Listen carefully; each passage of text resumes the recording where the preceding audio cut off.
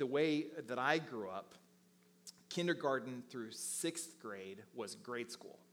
Somewhere along the last, 20, 25 years, that's changed almost across the globe as well, across especially the United States, where it's K through 5 is grade school, 6 through 8 is middle school. For me, it was a 7th through 9th grade, and then 10th through 12th was high school for me, and now it's 9th through 12th, so some of that's kind of changed. But there's one common thread that runs through 99.9% of middle schoolers, and it's that lack of confidence. Everything's changing.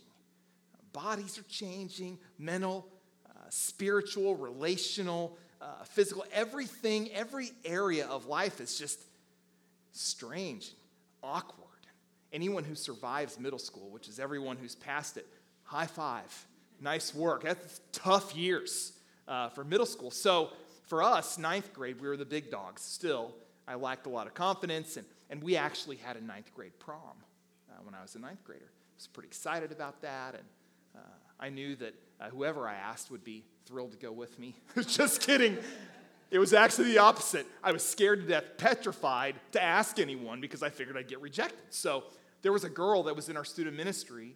Her name was Kelly, and I thought, well, I'm going to ask Kelly to go. It was late April, and I said, Kelly, would you be willing to go with me to prom? I probably muttered around, was looking at the floor, and muttered out something, and she reluctantly said, okay. And so everything was set. We were all ready. So I went and got the corsage. There's a corsage, and had to wear a tux. 9th grade prom tux. Interesting. And my brother-in-law-to-be had a red Firebird convertible.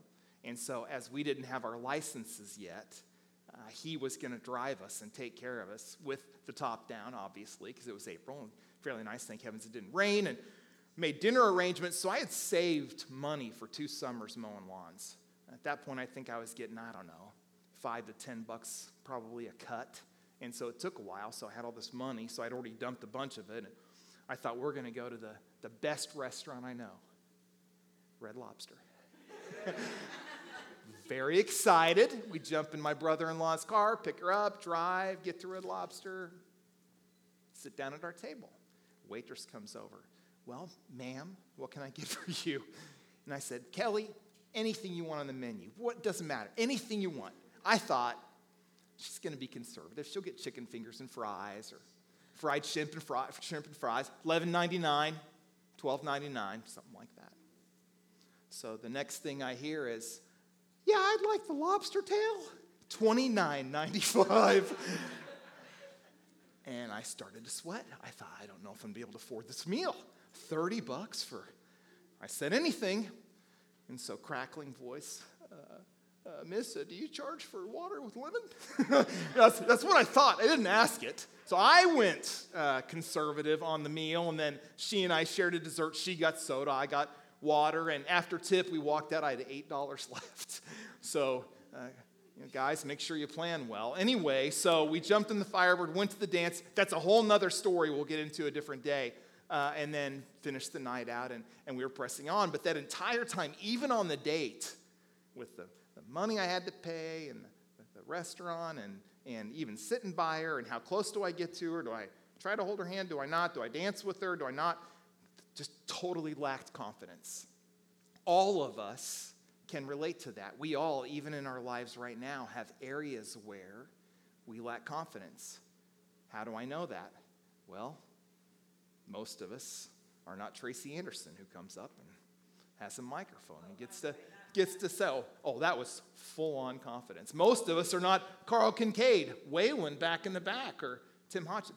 So even that area for us, from a singing perspective or a playing perspective, would lack confidence. Trust me, you don't want me on a microphone or on a guitar or on the horn. It'd be terrible. I have no confidence in those areas. Why? Because I have no skill set. I appreciate the ones who do. You get the point. All of us lack confidence in particular areas. And so John, in continuing to address the church, was writing to a people who were lacking confidence. We've talked for weeks now about false teachers who had infiltrated and who had caused the confidence of the individuals that were a part of that church family to be shaken. In their relationship with the Lord, their relationship with one another, the way they perceived and knew God, all of those areas were disrupted and struggling with some of those things. And John came along in the passage we looked at last week, which we're going to reread a couple of those verses to today, where he wanted them to be confident in a couple of things in particular. One, that if they surrendered their life to Jesus, they were his. And number two, that when they prayed, when they communed with the Father, that God, the God of the universe, heard them, hears them, and that he hears us. He wanted them to have confidence in that fact. And so for us today, he's wanting us to have the same confidence, in particular in those areas, and in one additional area that we're going to actually start with in a moment. Before we pray, I want to read the passage for today, 1 John 5, 13 to 15, and then we'll pray and we'll start diving in. Here we go. I write these things to you who believe in the name of the Son of God, that you may know that you have eternal life. And this is the confidence that we have toward him, that if we ask anything according to his will, he hears us. And if we know that he hears us in whatever we ask, we know that we have the requests that we have asked of him. Let's pray together and we'll start. God, I'm so thankful for our graduates and for their families and for their parents and for those who have gone before and have had kids graduate, and for those who are in the midst right now of having kids who are walking up to that point. God, for the investment that our parents who love you continually make in the lives of their kids and building this firm foundation relationally with you. God, I pray for the four in particular who are with us this morning, graduates, that they would truly far surpass what they even believe is possible, relationally with you and with kingdom expansion and walking with you for all of their days. And once, if you give them their own families, oh Lord, them continuing in their walk with you, making a difference. God, I just pray that they would continue to be confident in who they are in you, and that although all of these outside voices are coming, that they would be driven back to your heart and remember what you say and what you tell us about our relationship with you and who you are.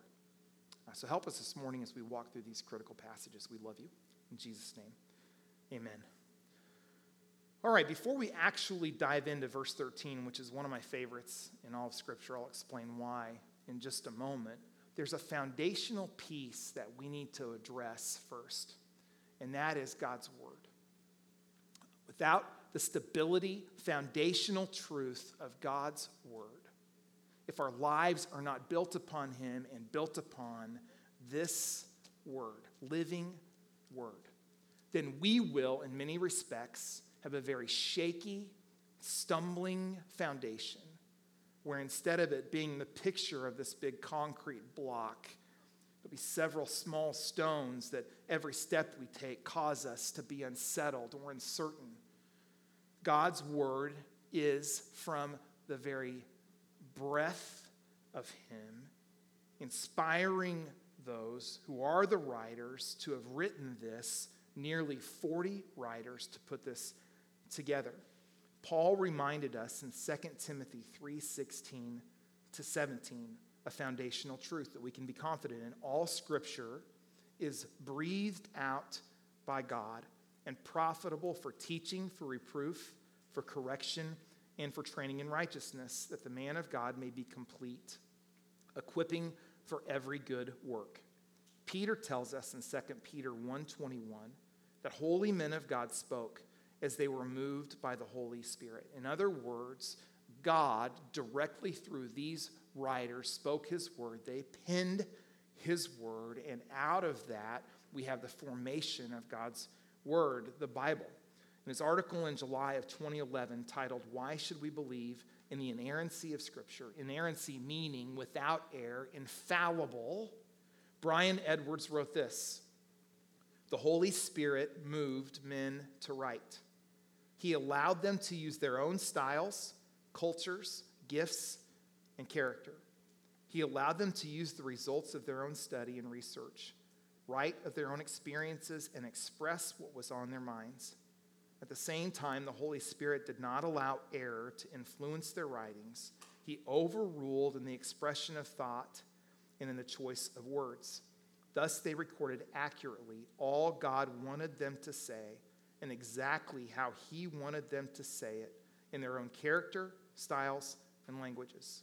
The inspiration of Scripture is a harmony of the active mind of the writer and the sovereign direction of the Holy Spirit to produce God's inerrant and infallible word for the human race. We need to have confidence that this is the living and active Word of God. It is directly from Him for us. It is only one of its kind, never to be produced again from the original production of these letters, of these individuals, these men who wrote these letters and these books, and it being compiled into one. There are other facts that we can speak of God's word, but if our foundation is not set upon knowing that, if we claim to be followers of Jesus, we are on shaky ground. It's important that we have that. Next, verse 13, again, I write these things to you who believe in the name of the Son of God, that you may know that you have eternal life. When I first became a believer,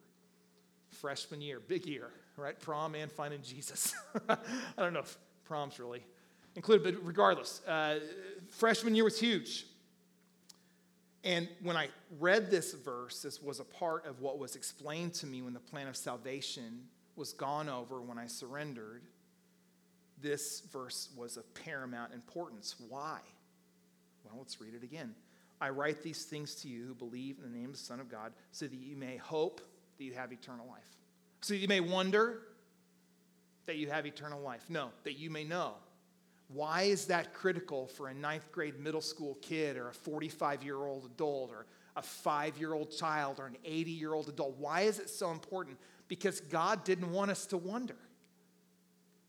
You know, oftentimes people walk through life, and if you talk to them about eternity and what's coming, and you ask them, are you ready? What's the day going to be like when you go before the throne of God? A lot of people answer this way. Well, I hope he accepts me in. I hope he says, welcome. I'm doing the best that I can. I'm a good person. I'm hoping that it all works out. Well, if that were the case, that all we had was hope based on our works, we would all be in big trouble. None of us are holy. None of us are righteous, not one. It is solely based on the blood of Jesus and the work on the cross that he does for us, taking our place, our sin upon himself. It has nothing to do with us, our words, our actions. And we don't have to hope. We don't have to wonder. We can absolutely know the truth, that if we surrender our lives to him, we are covered by the blood of Jesus.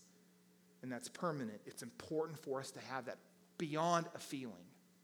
Now, if we consider feelings or knowing, there can be different reactions with that. A feeling is an emotion or a state of being, and oftentimes if we live our lives by feelings, which all of us at times are prone to do that as well, depending on circumstances, our lives can be a picture of a roller coaster. Then there are times when we live in the fact of knowing something. Have you ever known something and been wrong? That's happened to me before. I've known a certain fact about something. Oh, I know it's true. Well, actually, Darrin, if you look at the encyclopedia or the dictionary, or look at this, here's what it is. And I have to think, I guess I was wrong.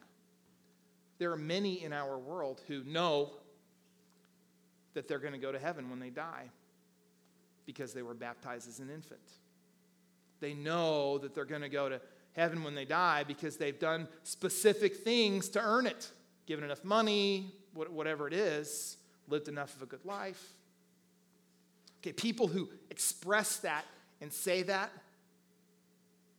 are knowing something that is false, that is not scriptural, that is not biblical. The Bible tells us that we only can know that we have a relationship with him if we know that we're sinners, believe Christ died and rose again on the third day, repent of our sin, turn away from our old life, run into a new life, the picture of baptism, what our life was like before we get baptized, our old life going down, being buried, done. 2 Corinthians 5:17, therefore, if anyone is in Christ, he is a new creation.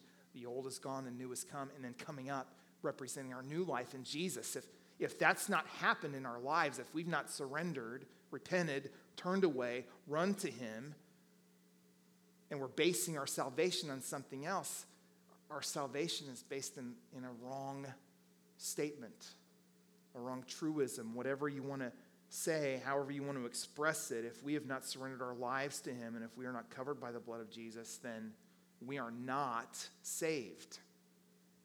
And our eternity is at risk. Ephesians 1:13-14 tells us, in him you also, when you heard the word of truth, the gospel of your salvation, and believed in him, were sealed with the promised Holy Spirit, who is the guarantee of our inheritance until we acquire possession of it to the praise of his glory. When we surrender our lives to him, those verses penned by Paul tell us that we are sealed in the Holy Spirit, that we can't lose our salvation. The work is done by Christ, not done by us. And so John was reminding these believers, listen, those who are true in the faith are the ones to whom I'm writing. The others have left. The false teachers are gone. The people that didn't believe the truth have left. You are true believers, and your confidence rests in him. It doesn't rest in yourself. So take heart. You're sealed in him. And then with that, if we have surrendered our lives to him, we should mimic or model, or as if Jesus were living in our place, walk the planet in humility as he did. Philippians 2:5-11. In your relationship with one another, have the same mindset as Christ Jesus, who, being in very nature God, did not consider equality with God something to be used, to be grasped to his own advantage. Rather, he made himself nothing by taking the very nature of a servant, being made in human likeness. Being found in appearance as a man, he humbled himself by becoming obedient to death, even death on a cross. Therefore, God exalted him to the highest place and gave him the name that is above every name, that at the name of Jesus every knee should bow, in heaven and on earth and under the earth, and every tongue confess, acknowledge that Jesus Christ is Lord, to the glory of God the Father. So whether people want to recognize it or realize it on this planet or not, one day every knee will bow and every tongue will confess that Jesus is Lord. When they go before God in judgment, that will happen. When we do, that will happen. If the blood of Jesus covers our sin, we're his. We're with him forever, if not separated. We've talked about that truth before. But John was reminding the church, listen, you don't have to wonder. If you are found in him, you can know. And then he goes on and begins to talk about and address this area of prayer, which we've seen repeatedly in the New Testament. He's talked about prayer a lot in this letter. But in 14, he says, and this is the confidence that we have toward him, that if we ask anything according to his will, he hears us. And if we know that he hears us in whatever we ask, we know that we have the requests that we have asked of him. Okay, that can be tricky. There are individuals who distort the truth of what these verses are. You know them, and I do too, as the name it and claim it. I can go out tomorrow and I can say, I'm going to have $1 million next Tuesday. God, give it to me. $1 million. Next Tuesday rolls around. People that I told, where's the $1 million? It's next Tuesday. Right? So we can try to subordinate God to our will in saying, you're going to do this for me, and then try to force him or fit him into this box to do this work in our lives because we are naming it and claiming it. Okay, that's probably not the reality of most of us, if any of us. In fact, I don't think anyone within our entire church family in the last 14 years have ever said to me, I told God yesterday he's going to give me $1 million. It's going to be awesome. I was like, well, okay, I'll be right there with you. Where are we going, Red Lobster? So I'm getting the lobster tail. I never got it before. All right, good memories. No, most of the time it kind of plays out like this. Member of our family or someone super close to us gets sick. And we pray for healing. And if for whatever reason God's will doesn't align with that, and that individual doesn't get healed, and if we're not praying in the way that John's talked to us about, may your will be done, then we can become frustrated, angry, bitter, and distance ourselves from the one to whom we've claimed to be our God and King. And that's a harsh and a hard reality for us at times, because there are times when we pray, even though we believe that we're in the will of God in the way we're praying, that he chooses to answer differently. Sometimes he doesn't even fully reveal that answer to us. And it's challenging for us as we walk through to navigate that. Well, God, I thought that I was praying according to your will. Have you seen the Jeremy Camp movie?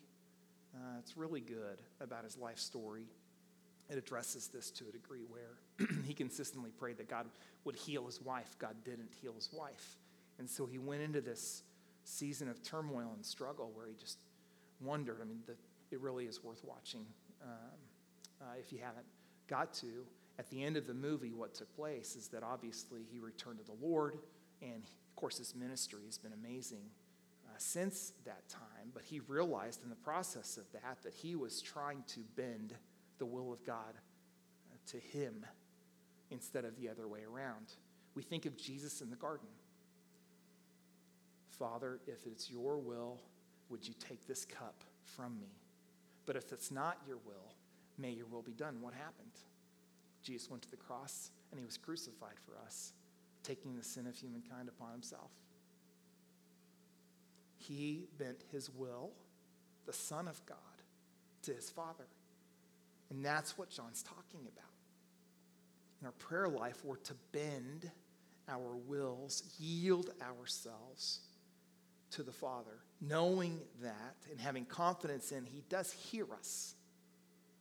But in the midst of that, to know that not only is he good to us, but that he's going to answer upon his own accord. He's God.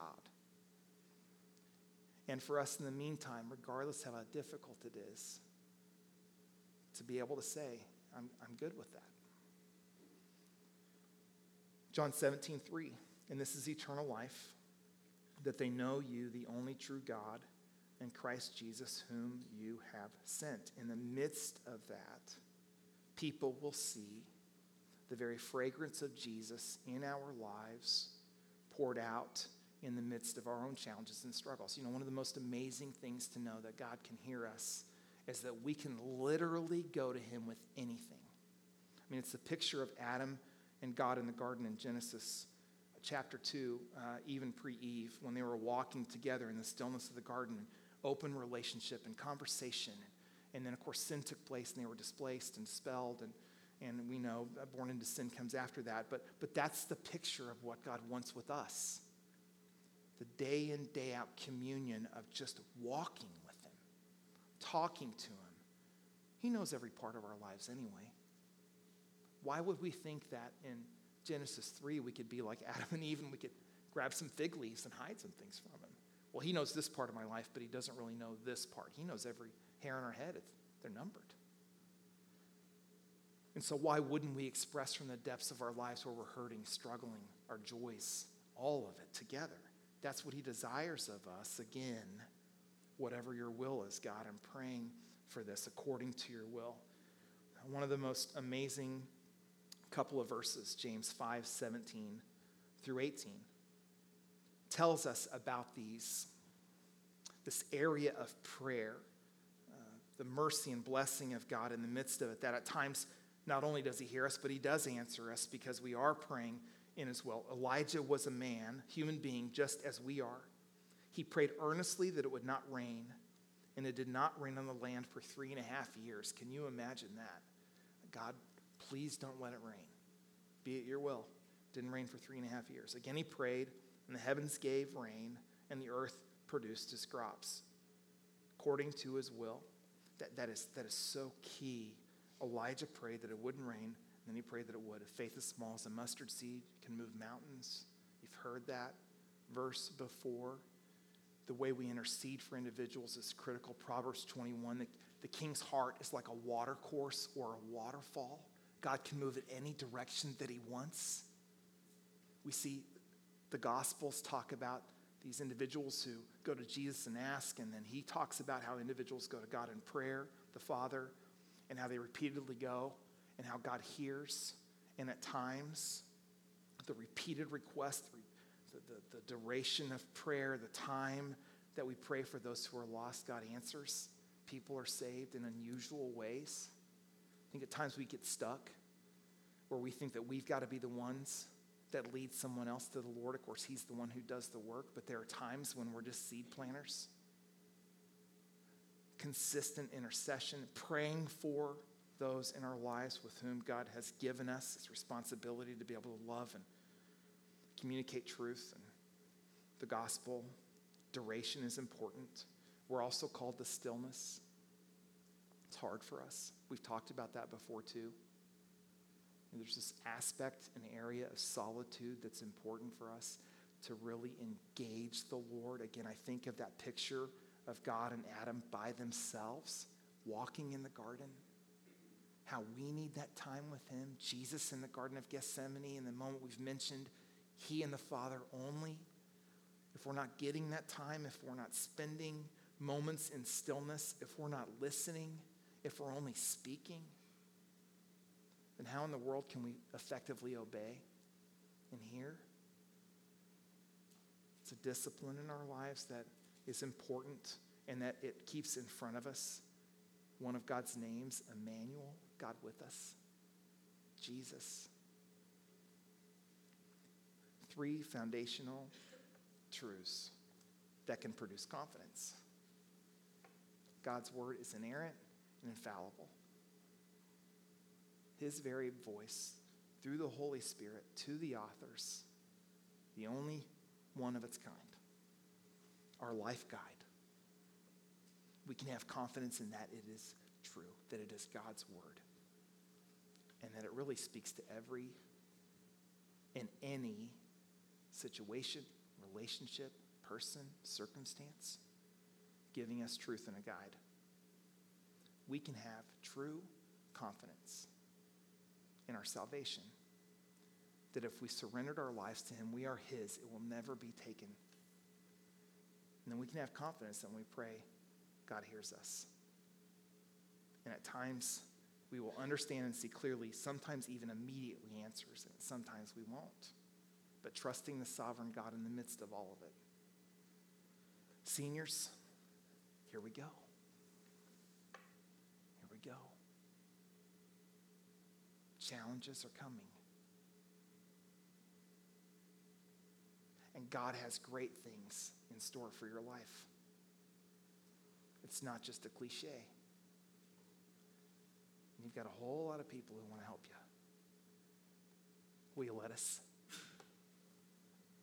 You're not wandering off by yourselves. We're with you.